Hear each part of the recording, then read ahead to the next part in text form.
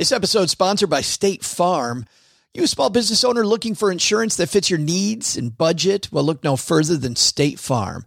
State Farm agents are not just insurance providers, they're also small business owners who live and work right here in your community. They understand the unique challenges of running and protecting a small business. When it comes to small business insurance, State Farm knows what it takes. Create a plan that fits your needs and your budget. State Farm agents are ready to help you choose personalized policies that truly understand your business. Insure your small business with a fellow small business owner. Talk to a State Farm agent today and get started on personalized small business insurance that fits your needs. Like a good neighbor, State Farm is there. Talk to your local agent today. This podcast is sponsored by Monarch Money. Are you saving to reach your financial goals? Reaching those goals isn't just about getting more money, but by managing what you have. And the best way to manage your money? Monarch Money. Monarch Money is a new kind of finance app that's intuitive, powerful, ad-free, and takes the headaches out of budgeting. Try it free when you go to monarchmoney.com/podcast. Monarch puts all your accounts, investments, transactions, and finances at your fingertips. With a complete view of your finances, you'll gain insights on your spending and find new ways to save. Plus, Monarch lets you customize your dashboard, collaborate with your partner, set custom budgets and goals, and track your progress toward them. See why Mint users are turning to Monarch Money and loving it, and why the Wall Street Journal named Monarch Money the best budgeting app overall. Get a 30-day free trial when you go to monarchmoney.com/podcast. That's MONARCH money.com/podcast for your free trial. monarchmoney.com/podcast. This is Rebecca from Connecticut. Instead of stacking Hamiltons and Jacksons, I'd much rather be stacking Benjamins. Live from Joe's mom's basement, it's the Stacking Benjamin Show.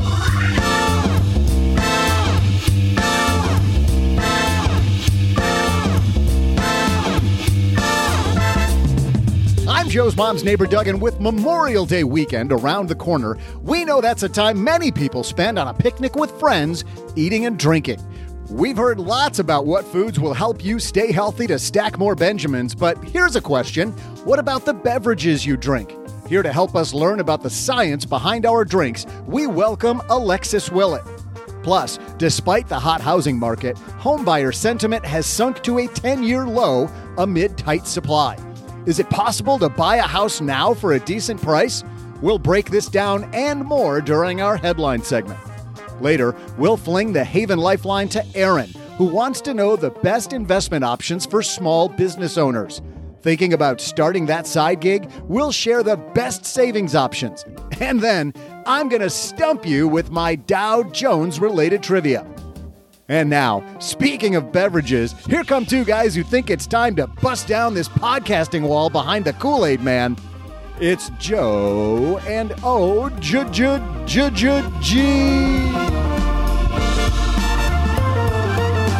Oh, yeah. Is that an old commercial? Do they still do that commercial? I thought I saw it within the last few years. Man, I hope so. Hey, everybody. Welcome to Old Commercials for the Win podcast. I'm Joe Saul-Sehy, Average Joe Money on Twitter. And what a show we have for you today.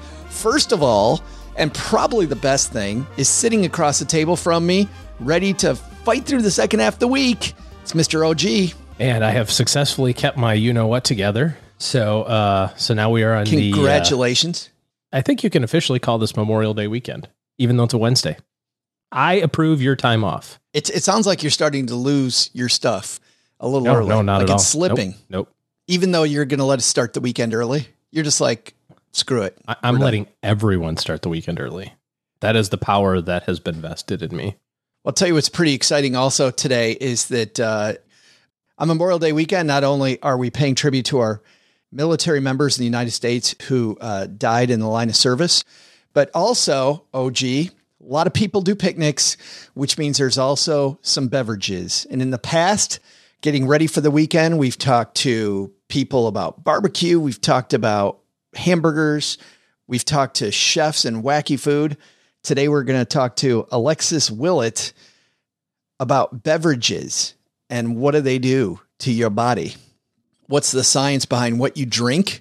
Is some drink more healthy than another drink? We've always heard, of course, that a glass of wine before bed Well, maybe not right before bed, but a glass of wine a day. A glass of wine first thing in the morning is a great way to start your day. In bed. Does that science still hold true? That and a lot more are from Mike Carruthers from the Something You Should Know podcast. Joins us to interview Alexis. But first, OG, we've got some headlines. But even before that, this episode is sponsored by State Farm. You a small business owner looking for insurance that fits your needs and budget? Well, look no further than State Farm. State Farm agents are not just insurance providers, they're also small business owners who live and work right here in your community. They understand the unique challenges of running and protecting a small business. When it comes to small business insurance, State Farm knows what it takes. Create a plan that fits your needs and your budget. State Farm agents are ready to help you choose personalized policies that truly understand your business. Insure your small business with a fellow small business owner. Talk to a State Farm agent today and get started on personalized small business insurance that fits your needs.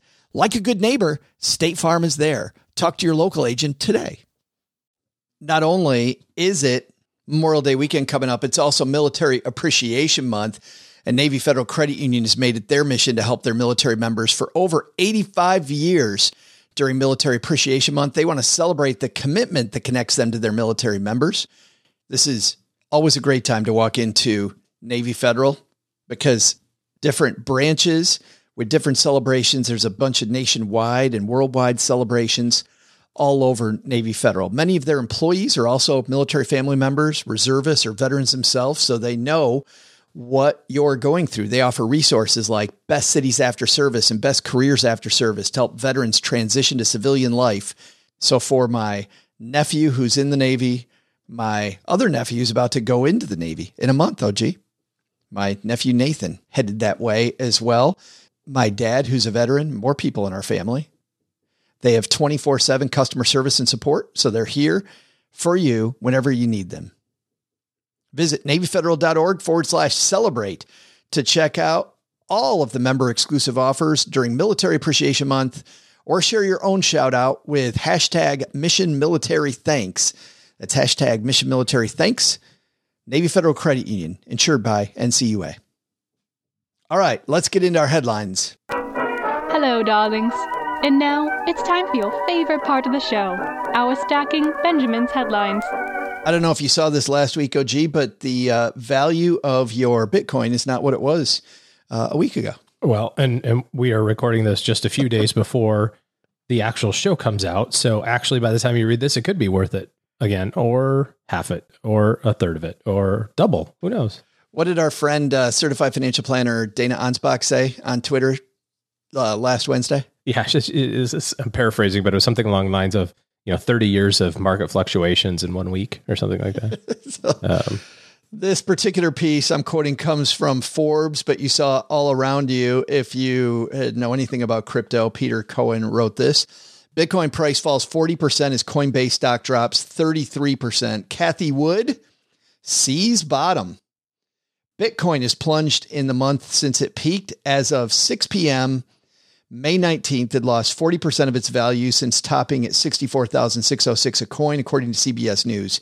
Meanwhile, shares of cryptocurrency trading platform Coinbase have tumbled by a third since its direct listing on April 16th. Elon Musk's tweets are a big driver of Bitcoin price. When he tweeted Tesla would use it as a currency, Bitcoin rose. When he called cryptocurrency a hustle on SNL and later tweeted Tesla would no longer accept Bitcoin because it uses up too much energy, price went down.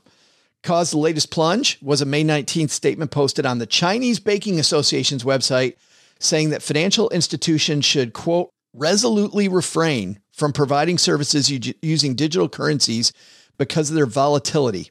Virtually every cryptocurrency fell after the industry group statement. By the way, China, as you may know, OG, coming up with their own crypto version of their actual currency, which would be a way for them to track money movement. Weird how when central banks come out with their own crypto, they don't want the other people's crypto anymore. It is strange.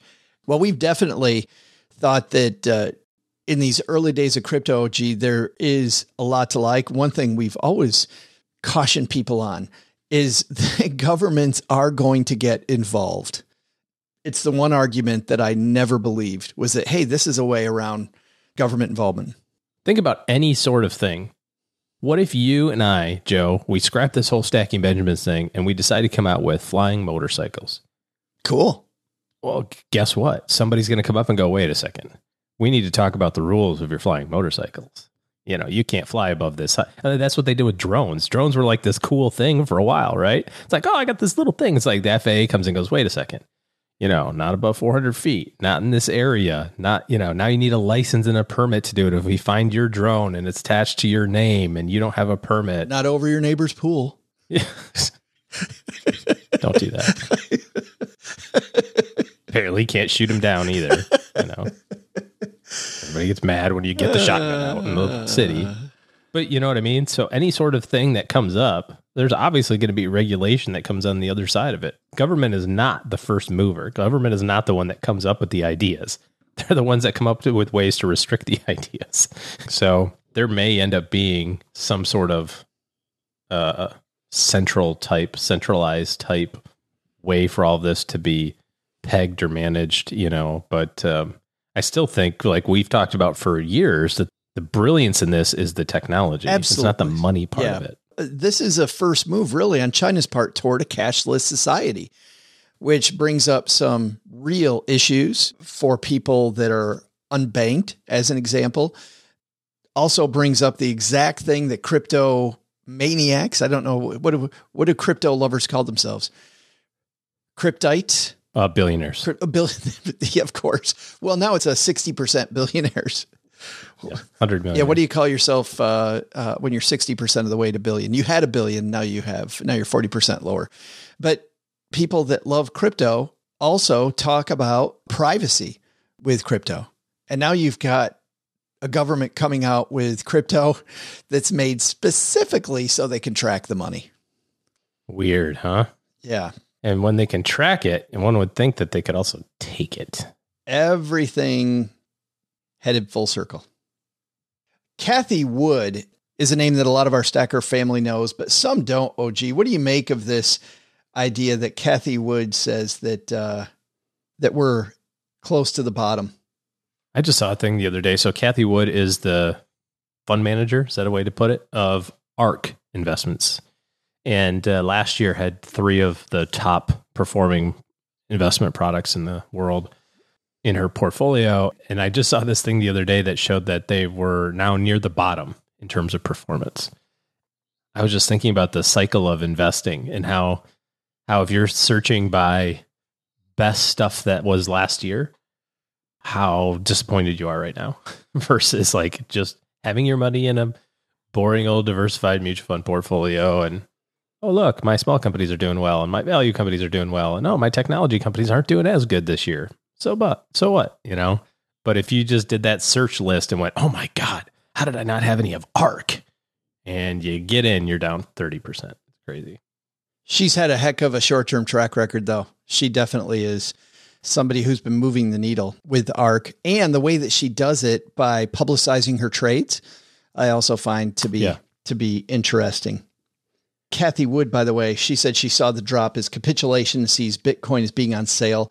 Also, Justin Sun, founder of cryptocurrency platform Tron, tweeted that he bought $152 million of Bitcoin for about $37,000 a coin, according to Bloomberg. Bargain. So, well, you know, comparatively it is. And as we get more data, definitely on sale from a week ago, if you're able to pick it up at that price.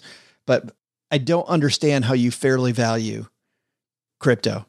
Well, and this goes back to is it an investment or is it something completely different?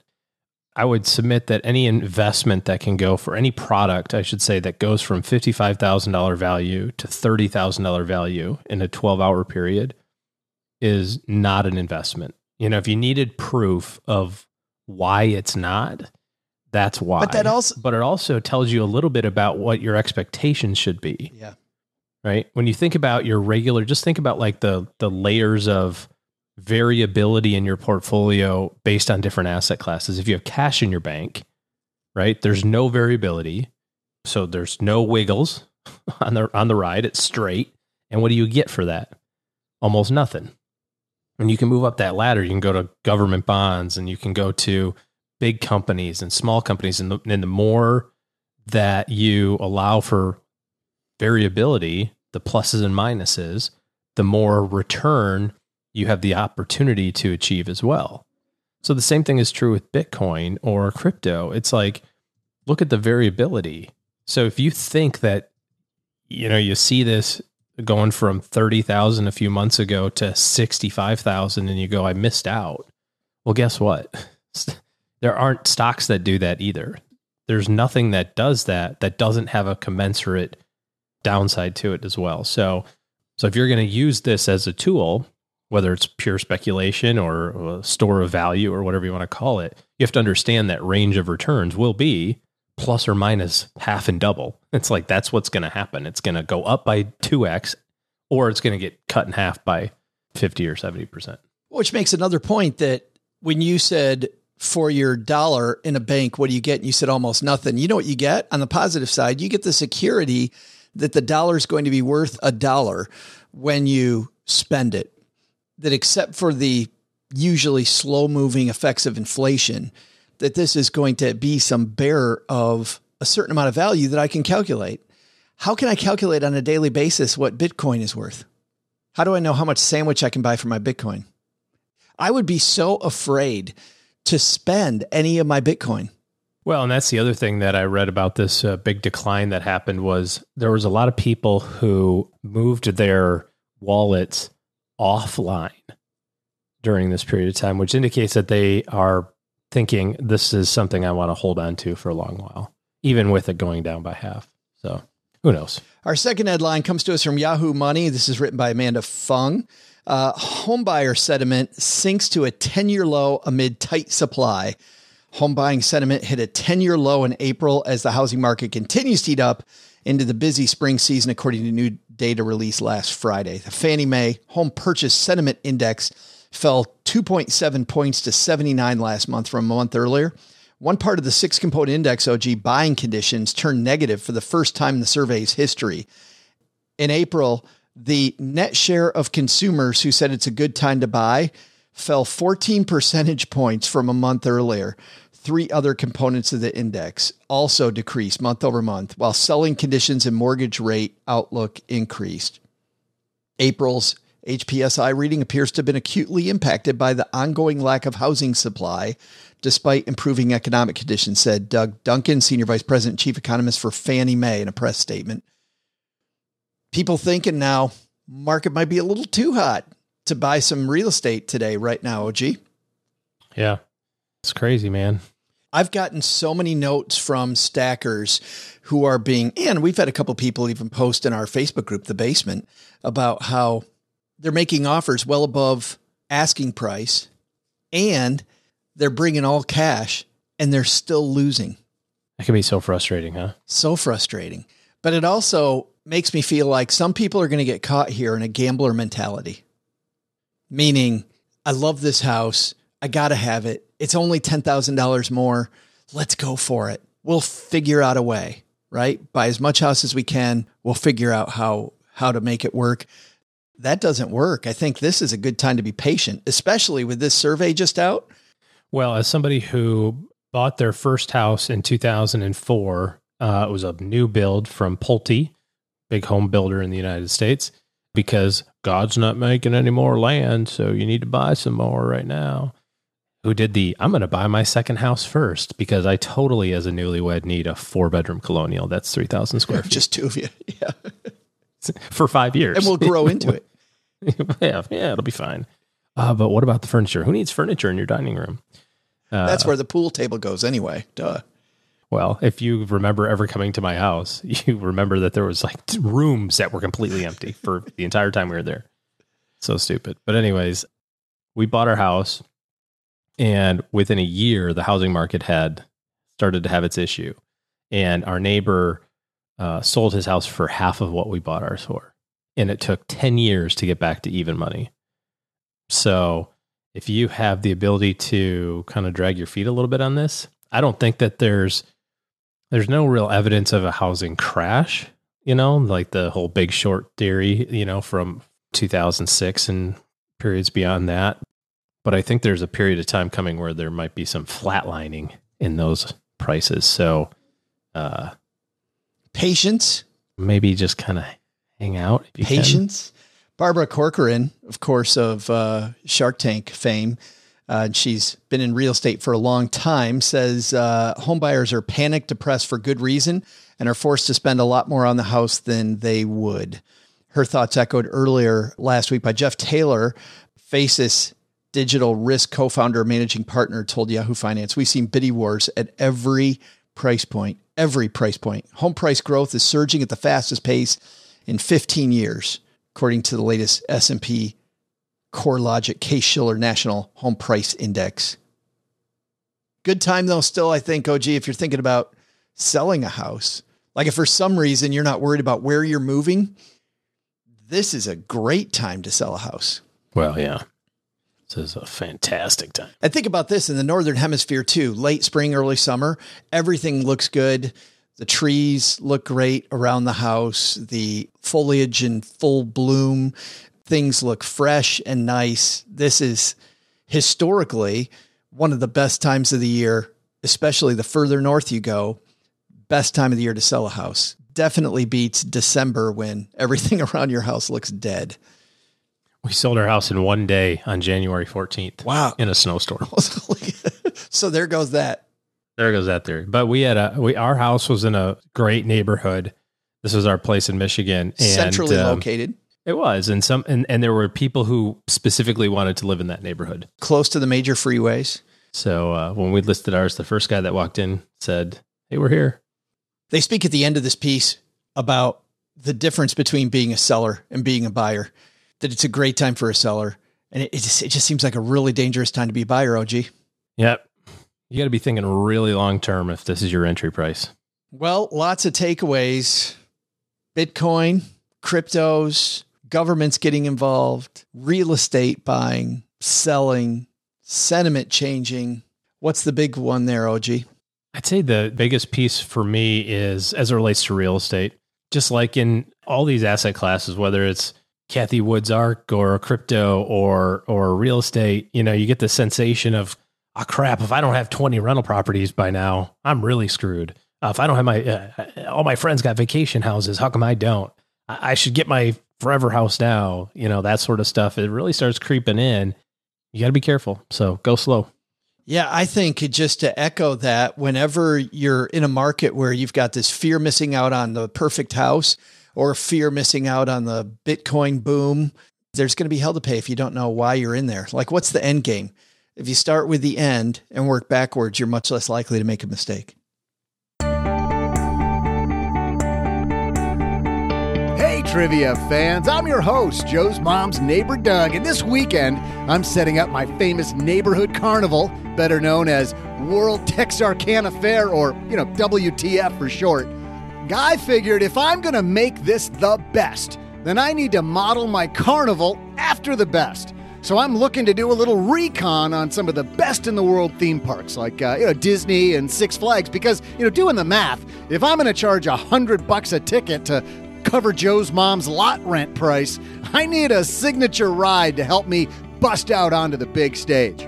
So before I call to get my tickets and steal from the best, let's get to today's trivia. Did you know that when it comes to stocks, the big stage is something called the Dow Jones Industrial Average? And it was first published on this date way back in 1896. So today's question is, how many companies make up the Dow? I'll be back with your answer faster than the Superman roller coaster.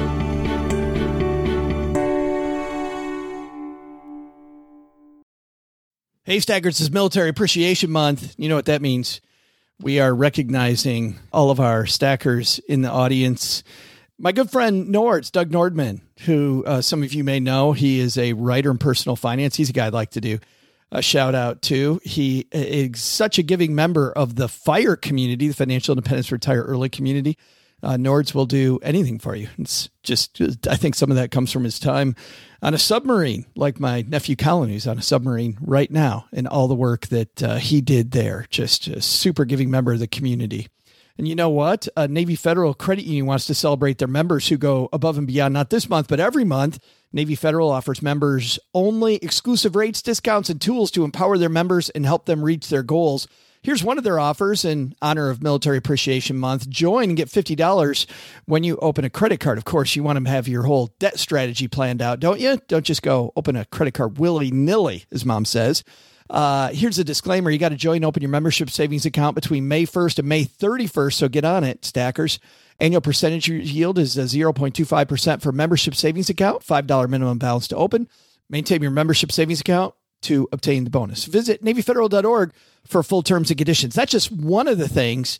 They offer 24/7 help for their U.S.-based service members. They have resources all over the place. Head to NavyFederal.org for full terms, conditions, and other offers. Navy Federal is insured by NCUA, Equal Housing Lender. And now a word from our sponsors at Betterment. Do you want your money to dream big? Do you want your money to be a total self-starter? Are you annoyed that your money doesn't work hard enough? Well, don't worry. Betterment is here to help. Betterment's the automated investing and savings app that makes your money hustle. Their automated technology is built to help maximize returns, meaning when you invest with Betterment, your money can auto-adjust as you get closer to your goal, rebalance if your portfolio gets too far out of line, and your dividends are automatically reinvested.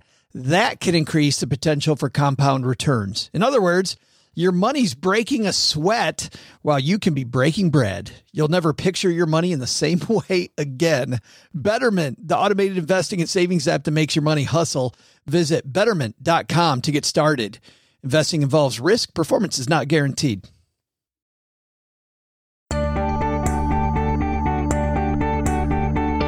Hey, trivia fans, it's the owner of the world-famous WTF Carnival, Joe's mom's neighbor, Doug. One of the best parts about owning a business is the tax write-offs, am I right? During the break, I called Six Flags, and I'm talking to Philip, and I asked for the business person's rate. And he doesn't understand that. Philip apparently doesn't deal with business owners much, which is why I think he quoted me some absurd price. So I tell Philip, let's just cut to the chase, man. I'm just going to write off this whole trip anyway, so let's just cut out the middleman and just don't bill me. That way, I don't have to erase on my end a fee that he's going to charge. Again, proving that Philip must not interact with many high-profile, sophisticated businessmen like me. I gotta say that he was not getting what I was putting down. He just kept insisting that I give him my credit card to get in the park. Go, Philip. You still have much to learn in the matters of business. Right now, I'm on hold waiting to talk to Philip's manager. So before they come back, let's get back to today's trivia. The question was, how many companies are in the Dow? Well, meant as a way to measure the strengths and weaknesses of the U.S. stock market, the 12 original stocks of the DJIA reflected the booming industries of the late 19th century. In fact, General Electric is the only stock of the original 12 left on the index, which is now comprised of 30 stocks. You have my word, people, that my fare, WTF, will be one of the 30. Oh, wait. Ugh. I think the manager's picking up the phone. See ya!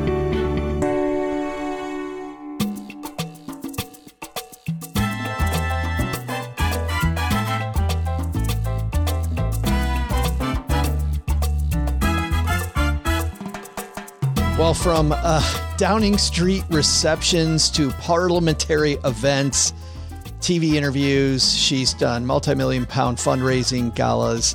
If anybody has studied habits and studied wealth and studying how we live, I believe that would adequately describe Alexis Willett.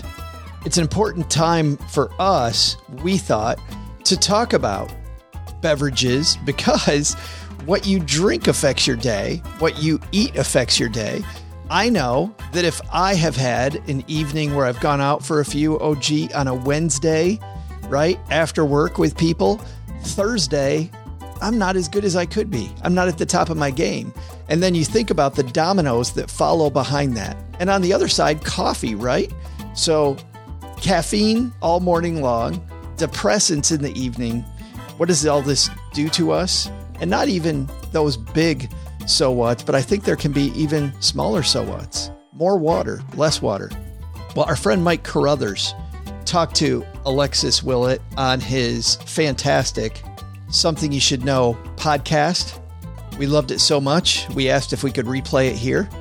So this is our friend Mike Carruthers interviewing Alexis Willett.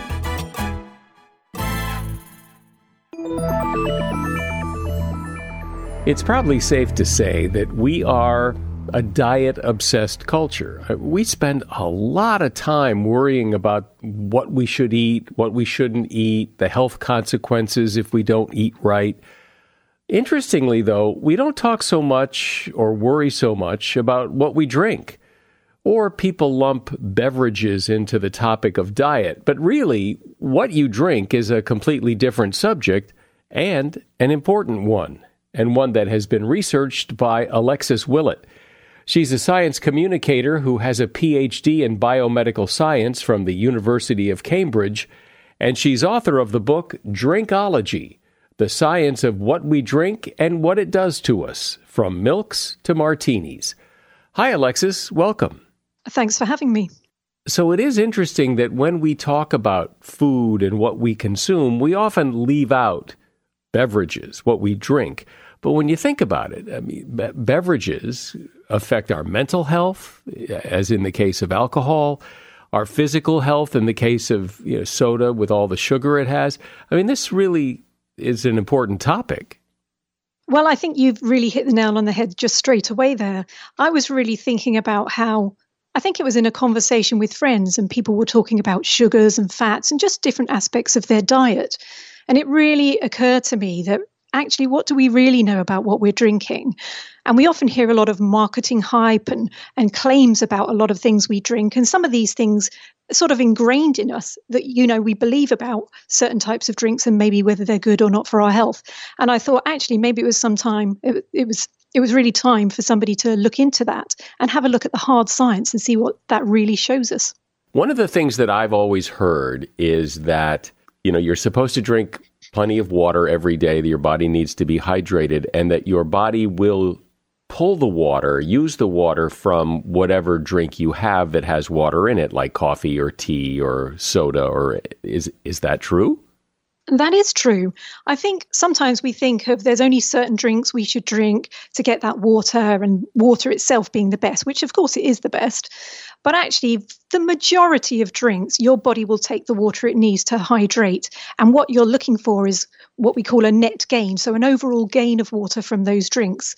And there's only a few that would actually reduce that. So probably alcoholic drinks is going to be the most obvious because actually they make you need to pee out water more often. So actually you would lose water in those cases. But even quite a low alcohol beer would probably result in a net gain of water.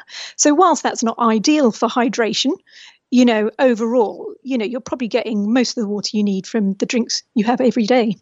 Is there anything better than water for hydration?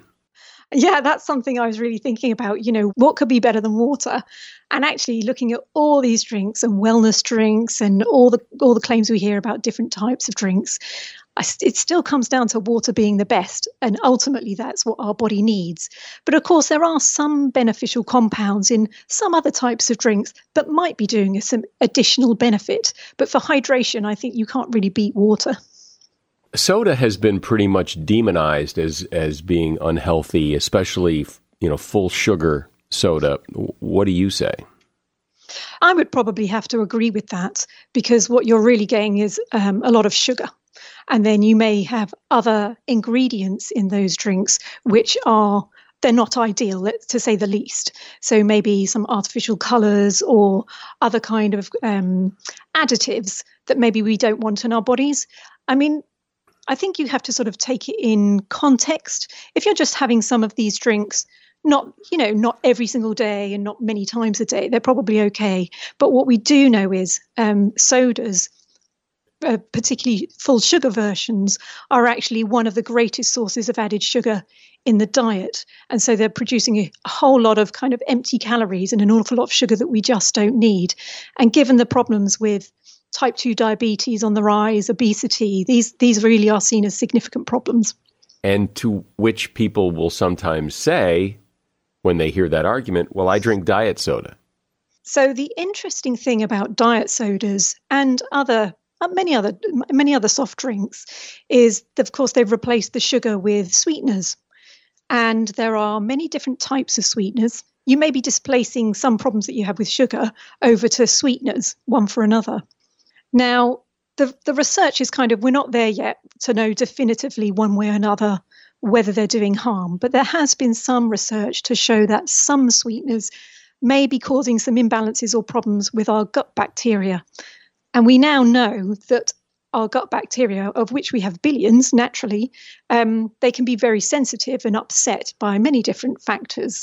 And it's very important that you maintain a good level of gut bacteria for your immune system, kind of defense against disease.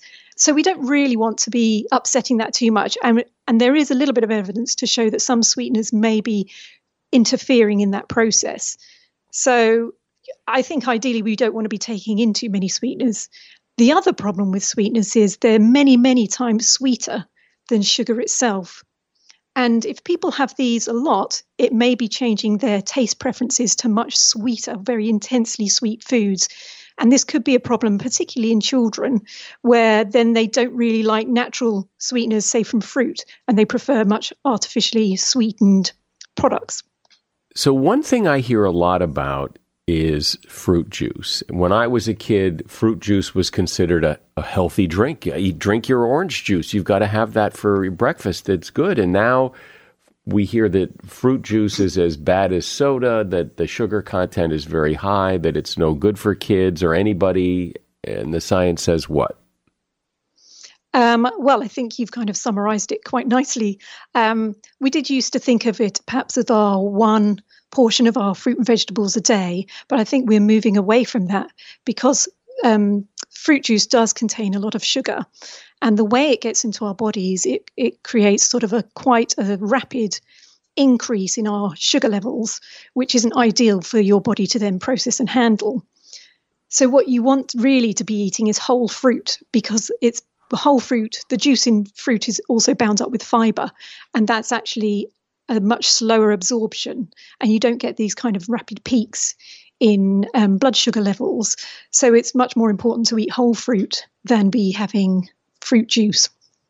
And certainly there are moves in public health and schools, for example, where they're trying to discourage fruit juice as being regularly consumed. And if it is consumed, it should be really just very small portions, watered down with some water. For several years now, there's been a lot of hype about, you've got to drink more water. You need to drink more water. If I think I've had enough water to drink, if I'm not feeling like I'm dehydrated or thirsty, have I had enough water?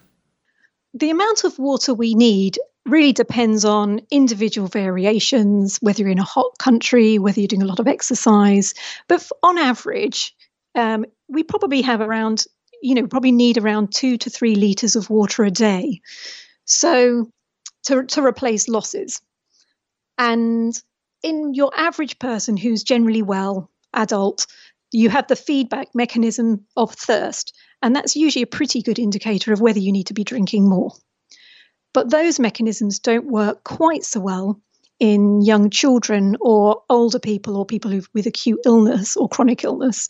And actually, some of those need to be reminded or encouraged to drink more because their bodies may not be telling them so naturally that they need to drink.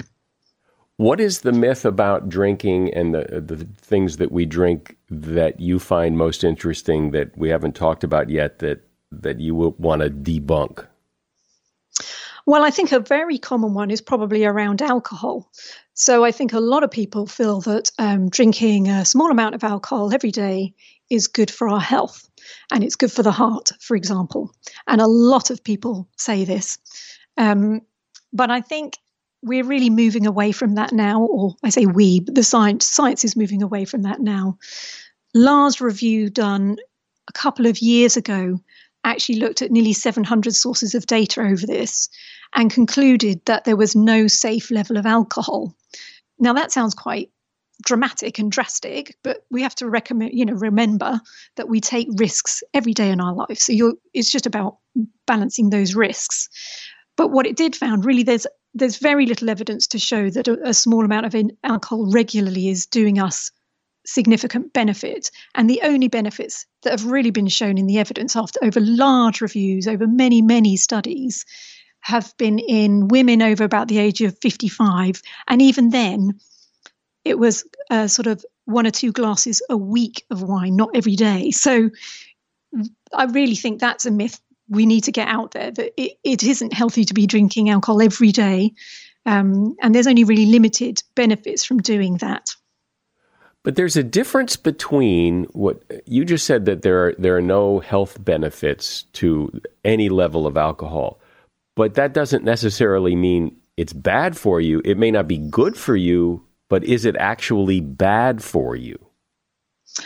Well, just to clarify, I think what the review said was there was no safe limit. So it's not that there's definitely no benefits. There may be small benefits here and there, but when you have the ethanol or the alcohol on top of that, on top of whatever other ingredients, the harms may outweigh the risks.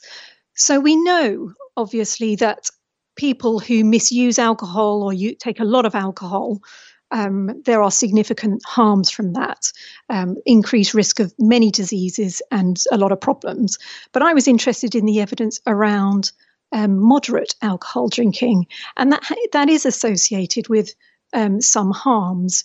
So it may be around cognitive effects, so effects in the brain, maybe around memory, and they may only be small effects, but they may accumulate over time. And we know there's increased risks of certain types of cancers have been shown even with moderate drinking, such as breast cancer.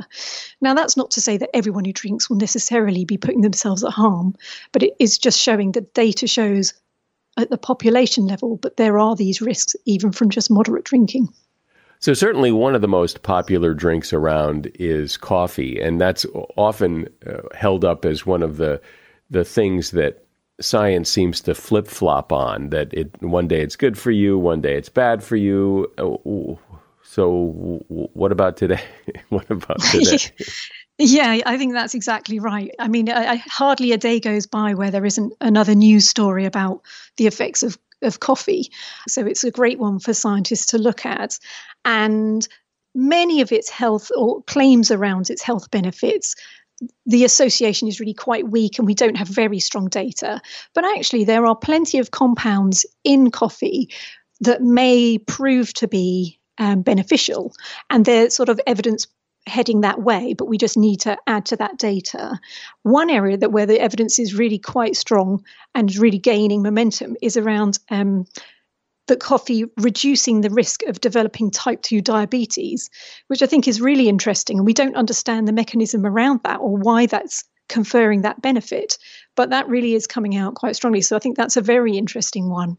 I think obviously too much caffeine itself isn't great. So it's very clear that pregnant women need to limit their caffeine intake because there are potential harms. And actually, for the rest of us, most of what people are drinking each day is actually within limits that are fine. And it may be giving people increased alertness throughout the day. I think, although I'm slightly going off onto tea, there was a really interesting study I came across of somebody who clearly was very keen on the benefits of tea. And this was black tea. And it was a lady she was only about 47, and she presented to doctors where essentially her teeth were so brittle they all had to be removed. Her bones were very, very brittle and had a lot of problems there. And she had something called skeletal fluorosis. And this is caused by an excess of fluoride in her tea, because there's actually fluoride in tea itself, not just the water that you may be having it with. And it turned out that she was drinking a jug of tea every day that contained some over 100 tea bags in, and she'd been doing that for 17 years. So she just had this huge excess of fluoride in her diet. So it just goes to show that you shouldn't go overboard on any of these types of drinks. Well, that brings up the tea thing brings up an interesting point, because there are drinks like green tea, or I've heard people talk about a water with lemon, that they have some sort of magical properties. And do they? So green tea has been found to have, it's got thousands of different compounds in, many with potential to help our health. These things called catechins. a type of compound, and it's particularly rich in green tea. I think a lot of the science is heading towards showing that these can be really beneficial, and certainly green tea without any added sugar or milk or anything like that. And most people do have it just sort of as it is. Is looking quite beneficial. In terms of lemon and water, I would have to say not really. So really you're just taking in water and a few drops of lemon or maybe a slice of lemon in there. And that is really just giving you a bit of lemon juice. And there really has not been any hard evidence to show it's a miracle for anything. Isn't that interesting, though, how something like that catches on? Because I know a lot of people who swear that it's magical. And as you say, it doesn't make sense that it would be magical because it's just lemon and water. But somehow it kind of caught on. Well, I think that it's true. I think with many, many drinks, there's such incredible marketing or hype around them. And it only takes some well-known people to come up with some sort of gobbledygook around the science to promote something. And they may look amazing themselves and people want to emulate that people believe it. And then it gets repeated and repeated, maybe on social media and through other channels. And then everyone just believes that's true. And that goes across an awful lot of drinks. So people swearing by, a glass of wine a day or 3 cups of green tea or whether other types of wellness drinks, for example. But this is really what I was really interested in looking at is there data to prove some of these claims? Well, I want to go back just to touch on, because you said that, and I've heard this before, that there are things in green tea that have potential health benefits. But like what? Like it'll help you live longer? It'll do what for you? Well, I think we often hear about the term being antioxidant. So antioxidant properties of some of these compounds. And what that means is sort of reducing the risk of damage to your cells or helping to repair cells. So if you can have anti-inflammatory properties in some of these compounds, then you're helping reduce the risk of inflammation in the body, which also is associated with lots of health conditions. It's difficult to prove these things because many of the studies into a lot of the drinks we're talking about are called observational studies. So maybe you sort of compare 2 groups of people, one who takes a drink regularly and one who doesn't, and then you compare whether they've got any differences amongst them. And that's very interesting, but you can't prove cause and effect. So you can't prove that the people who are taking a drink are different in some way because of the drink they've taken, because usually there's so many other factors to take into account. What else have you found in the research about drinks that people might not be familiar with? One was around actually bacterial growth within water. And it, hadn't really occurred to me. I think many of us have reusable water bottles these days. And actually, you think of water as being quite clean and you'll fill it up and then you use it. And then maybe next time you want to use it, you just give it a quick rinse and you're good to go. But actually, I did find that there's quite a lot of research to show that these things called biofilms, so this kind of slimy layer of microorganisms can build up in these water bottles from you swigging all the time. It's introducing bacteria and you get this layer. So actually, I would challenge some listeners to go and look at some of their water bottles that maybe they just quickly rinse out and stick your finger in and see if you can feel. If it feels a bit slimy, that might be some microorganisms that are building up a layer in there. And it was a good reminder that every time you use your water bottle to give it a good scrub out with a good scrub and with some soap. Is there any reason to believe that bacteria is harmful or it's just gross? Well, that's a good question. I think we don't know. I think it is a bit gross, but could it be resulting in people feeling not quite right that day and they don't really know why? I don't think anyone studied that in particular. I think that's a really good question. That's, again, it's a knowledge gap and certainly one that would be great to know more about. I think another area that was very interesting was looking at studies around ice.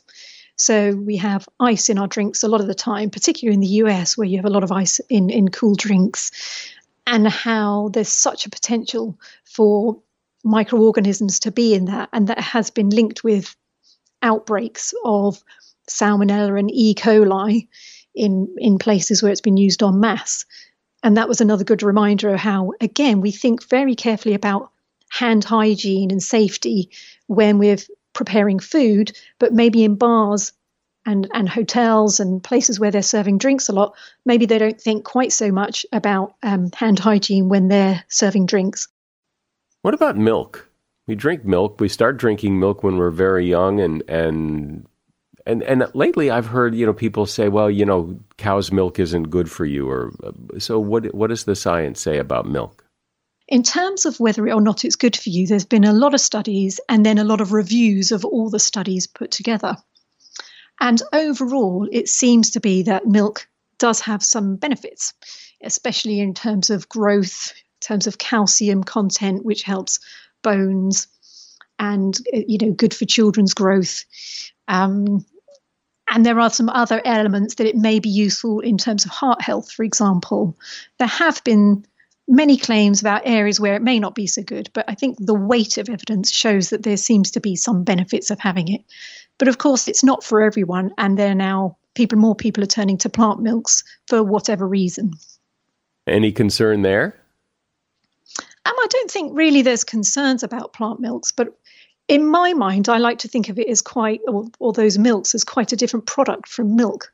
I think it's tempting to think of them as sort of some way you could compare them, but actually they're completely different things. So nutritionally, you get very different benefits from them.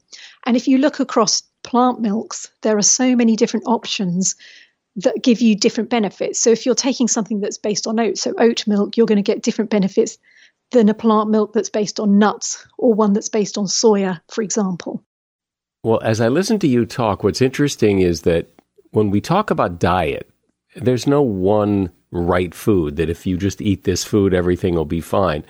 With drinks, though, if you just drink water, then you don't really have too much else to worry about. Life might be a bit boring, but water is about as good as it gets when it comes to a drink. And understanding how all of these other drinks affect us, I think, is really important. Alexis Willett's been my guest. She's a science communicator and author of the book Drinkology, The Science of What We Drink and What It Does to Us, From Milks to Martinis. And you will find a link to that book at Amazon in the show notes if you'd like to buy it. Thanks, Alexis. No, thank you. It was very interesting. Thanks to both Alexis and to Mike for that interview. How about that? Oh, gee, ice. We think about washing our hands. Maybe you got to wash your ice before you put on your drink. And back to Doug and his trivia. Maybe he doesn't know what write-offs mean. Sounds a little bit like the carnival is going to be fun this weekend. But when it comes to the trivia, well, that was a gimme. Glad I got it right. I was waiting for you to be like, wrong. 31. Not a gimme for a lot of people. That few companies, isn't it surprising we have indexes like the S&P 500 and the Dow Jones Industrial Average, only 30? Mm-hmm. Do you think following the Dow Jones Industrial Average for the average person is a mistake, or is that something we should be paying attention to? Follow it in terms of tracking, like just being cognizant of what the Dow is doing? Or do you mean follow it like invest just like it? Either one of those is fine, but comparing your performance to the Dow Jones Industrial Average. I mean, it's no different than comparing yourself to the NASDAQ or to the S&P or whatever. It gives you a sense of what's going on, right? If the Dow is up, the S&P is up, the NASDAQ's up, and everybody's up 10% and your portfolio is down 20, there's probably something wrong. But I feel like as an example with 500 companies for the average person that wants to be diversified, not get their butt kicked, the S&P 500 is a better measurement.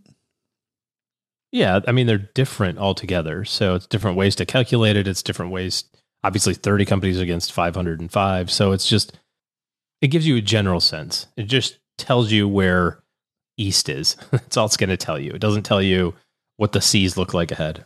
I remember that one advisor whose office I worked in at the time, he was the number one advisor in the company. He would take a look at the amount of risk versus the amount of reward that a client needed. And then he would calculate an index that was based specifically on that. So everybody kind of had their own hybrid index that he was tracking for them. Yeah, I think that's another way to look at it. Like you can take the S&P and maybe like the Lehman bond aggregate or something like that and say, well, if my money is invested 70-30, then I should count 70% of the S&P and 30% of the bond market, average those two numbers out. Again, that gives me a little bit more realistic perspective on how things may look as it relates to me. But even within the S&P, you're going to have international holdings. You're going to have big companies and small companies. So they don't all move lockstep with one another. Not a bad thing to track it. Not a bad thing to know what's going on. I don't think that I would use it as a comparison tool. Well, what I liked about the hybrid was that it knocked people off of, I think, the false comparison of who cares what the S&P 500 did. That's not your goal. That is not what you're trying to do. This is not a race to beat the S&P. It's a race to have money available when you need it, more than the amount that you need to reach the goal. Because I think people would have a false dichotomy often. They want the returns of the S&P 500 and the risk of government bonds. Yeah, I would prefer that. I want the returns of Ethereum and the volatility of a CD. And who breaks Doug's heart about a write-off does not mean it's free? Is that you or me? Go ahead. No, I insist. After you. Age before beauty. Also, big thanks to Mike Carruthers for a great interview with Alexis Willett. Surprising to you that water for the win? Nope. I don't like this idea of the one glass of wine a day is no longer a good thing. Let's get rid of that. It's 2 glasses anyway. Everybody knows that. It should probably be 4. Type of day I had yesterday. Hey, but you kept your you-know-what together, and now it's officially the weekend, according to OG. Yeah, I like you just move up the goalpost.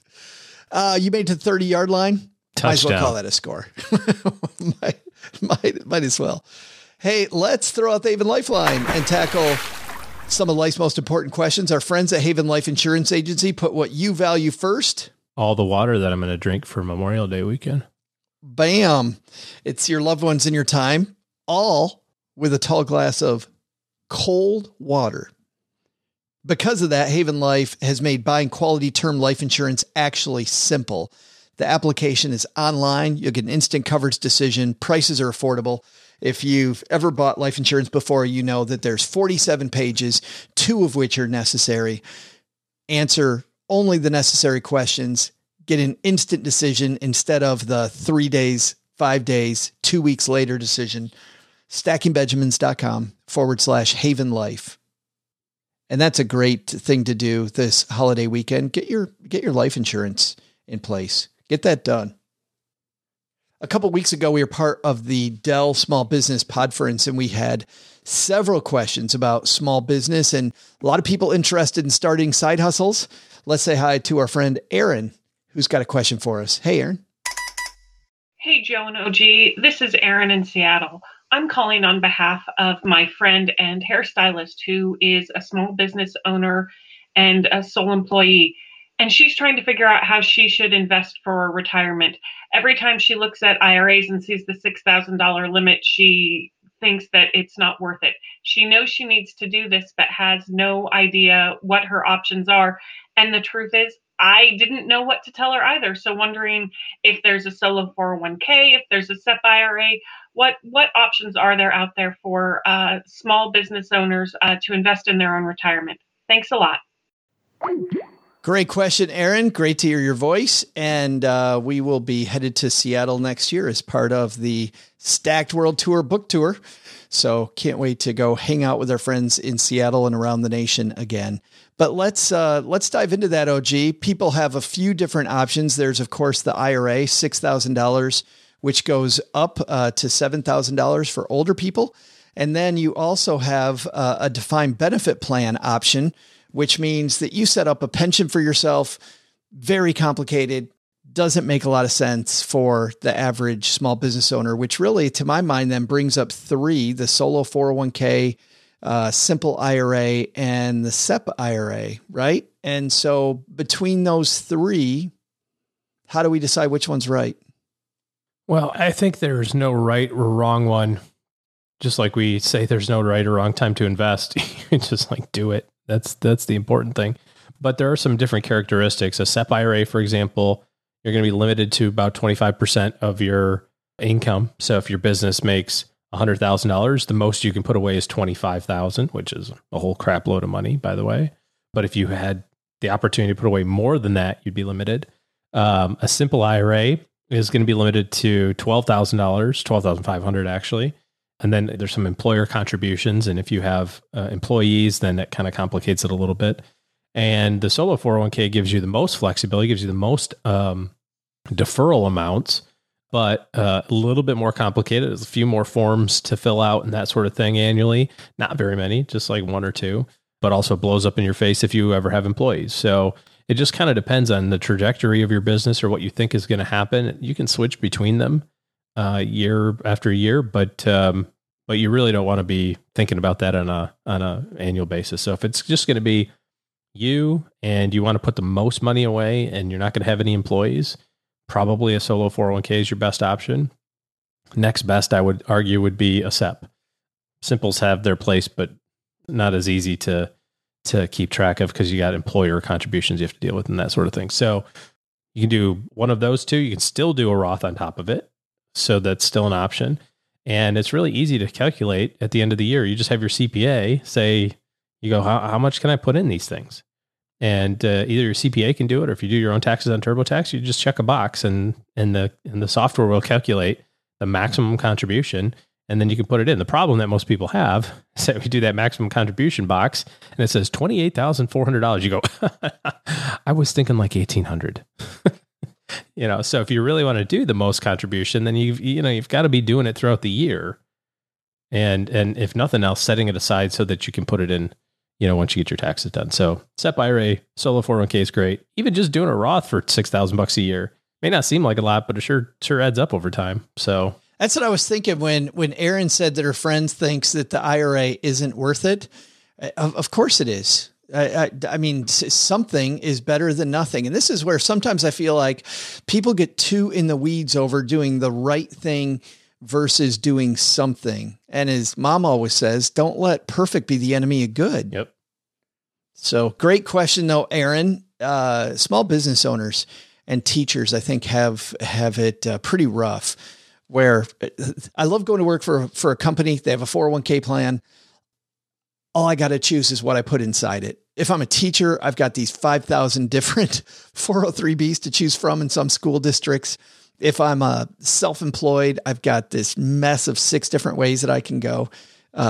Feel bad for those people. Another layer of complexity. Thanks for the question, Erin. If you've got a question for us, head to stackingbenjamins.com/voicemail. And like Erin, Gertrude can send you a code to take home some swag. So Erin's going to be sporting the Greatest Money Show on Earth Haven Life circus t-shirt, which now, by the way, is in Kelly Green. Nice. All right, that's going to do it for today. A lot of people to thank. I think we're going to let Doug handle all that. Last but not least, if you want to make better financial decisions in the future, OG and his team are taking clients. Head to stackingbenjamins.com/OG to see how their team can interface with your team to get a better financial plan. All right, that's going to do it. Doug, you got it from here, my friend. What should we have learned today? So what should we have learned today? First, take a lesson from our headline. Despite increasing home prices, job prospects and the absurd prices are causing consumer confidence to fall to a decade-low level. Second, take a lesson from Mike Carruthers and Alexis Willett. It turns out that if you want to perform, you aren't just what you eat, but also what you drink. But the big lesson? Joe's mom just told me that a tax write-off doesn't mean it's free. How's a guy supposed to make $1? Well, at least I can still pay the workers in candy bars and Joe's mom's chocolate chip cookies. What? I can't do that either? How is a guy supposed to make $1 around here? To learn more about our guests and for more resources, you can head to our show notes page at stackingbenjamins.com. To learn more things you should know, check out Mike Carruthers and the Something You Should Know podcast. You'll find it wherever you're listening to us right now. This show is created by Joe Saul-Sehy, produced by Taylor Stevens, and engineered by the amazing Steve Stewart. Online, visit us on Twitter at SBenjaminsCast or on our Facebook page. I'm Joe's mom's neighbor, Doug, and I'm wondering if KY jelly is actually made in Kentucky. SB Podcasts may receive payment on the show from sponsors and guests in the form of books, giveaway items, discounts, or other remunerations. That's a big word. There's no way you take advice from these dorks, but like Joe's mom always says, don't take advice from people you don't know. This show is for entertainment purposes only, and before making any financial decisions, consult with a real financial advisor.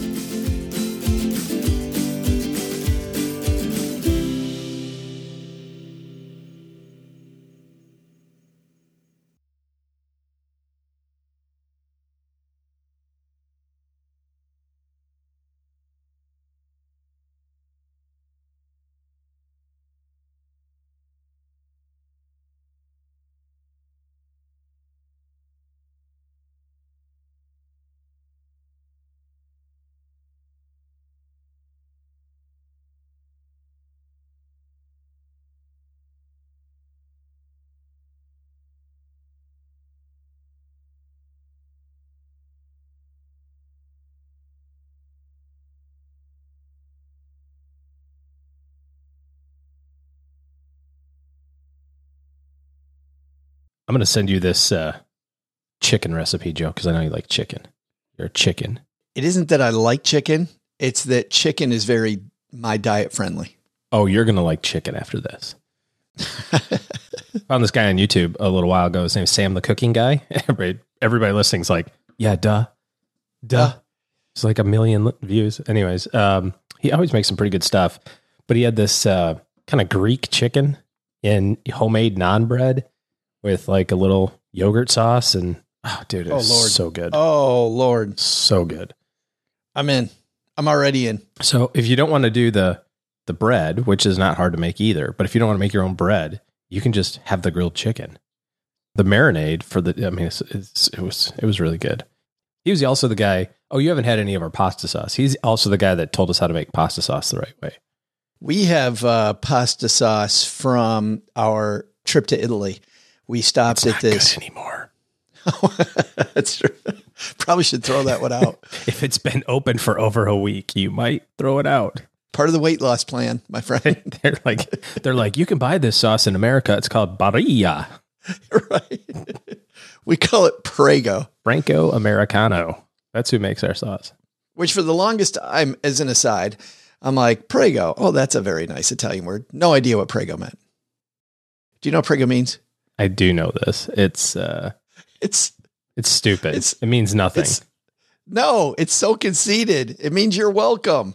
Oh, yeah, there you go. I got this crappy sauce in a jar. You're welcome. Mm-hmm. What should we call it? Let's call it you're welcome. Yeah. So watch Sam the Cooking Guy and get his marinara sauce, his pasta sauce. It's a 1/4 cup of oil. It's San Marzano tomatoes and cheese. And not in the sauce. Come on now. Oh, no. 5 cloves of garlic. 5. It sounds like a lot. It's not. Red pepper flakes, little salt and pepper. It's out of this world. You will never eat pasta sauce again. Of course it's out of this world because you've got 5 cloves of garlic. Yeah. It's good. That's why. Even Doug made it. And he was like, all right, that's pretty good. Because it's like 2 major things, right? Oil and tomatoes. And then the rest to taste, basically. Just a skosh healthier than the stuff out of the jar? I don't know. But I'm going to get you this chicken recipe. Sam the Cooking Guy. Let's go eat. Well, Stackers, the show is over, but the party is just beginning here. You know why? Because it's Military Appreciation Month, and we are giving out shout-outs to all of our friends who have served in the military. And let's point the finger right here at our good friend OG, who spent time in the military. And of course, we know what a giver he is, even when he pretends like he's being Mr. Surly. Navy Federal offers member-only exclusive rates, discounts, and tools to empower their members to help them reach their goals. Visit NavyFederal.org/celebrate. You'll see all their Military Appreciation Month offers and other Navy Federal offers. They've got all kinds of resources on their site, like best cities after service to help veterans transition to civilian life and best careers for military spouses to support military families. So much going on. Just head over to NavyFederal.org/celebrate and take a look at all the Military Appreciation Month offers and their usual offers. Navy Federal, our members are the mission. Navy Federal is insured by NCUA, Equal Housing Lender.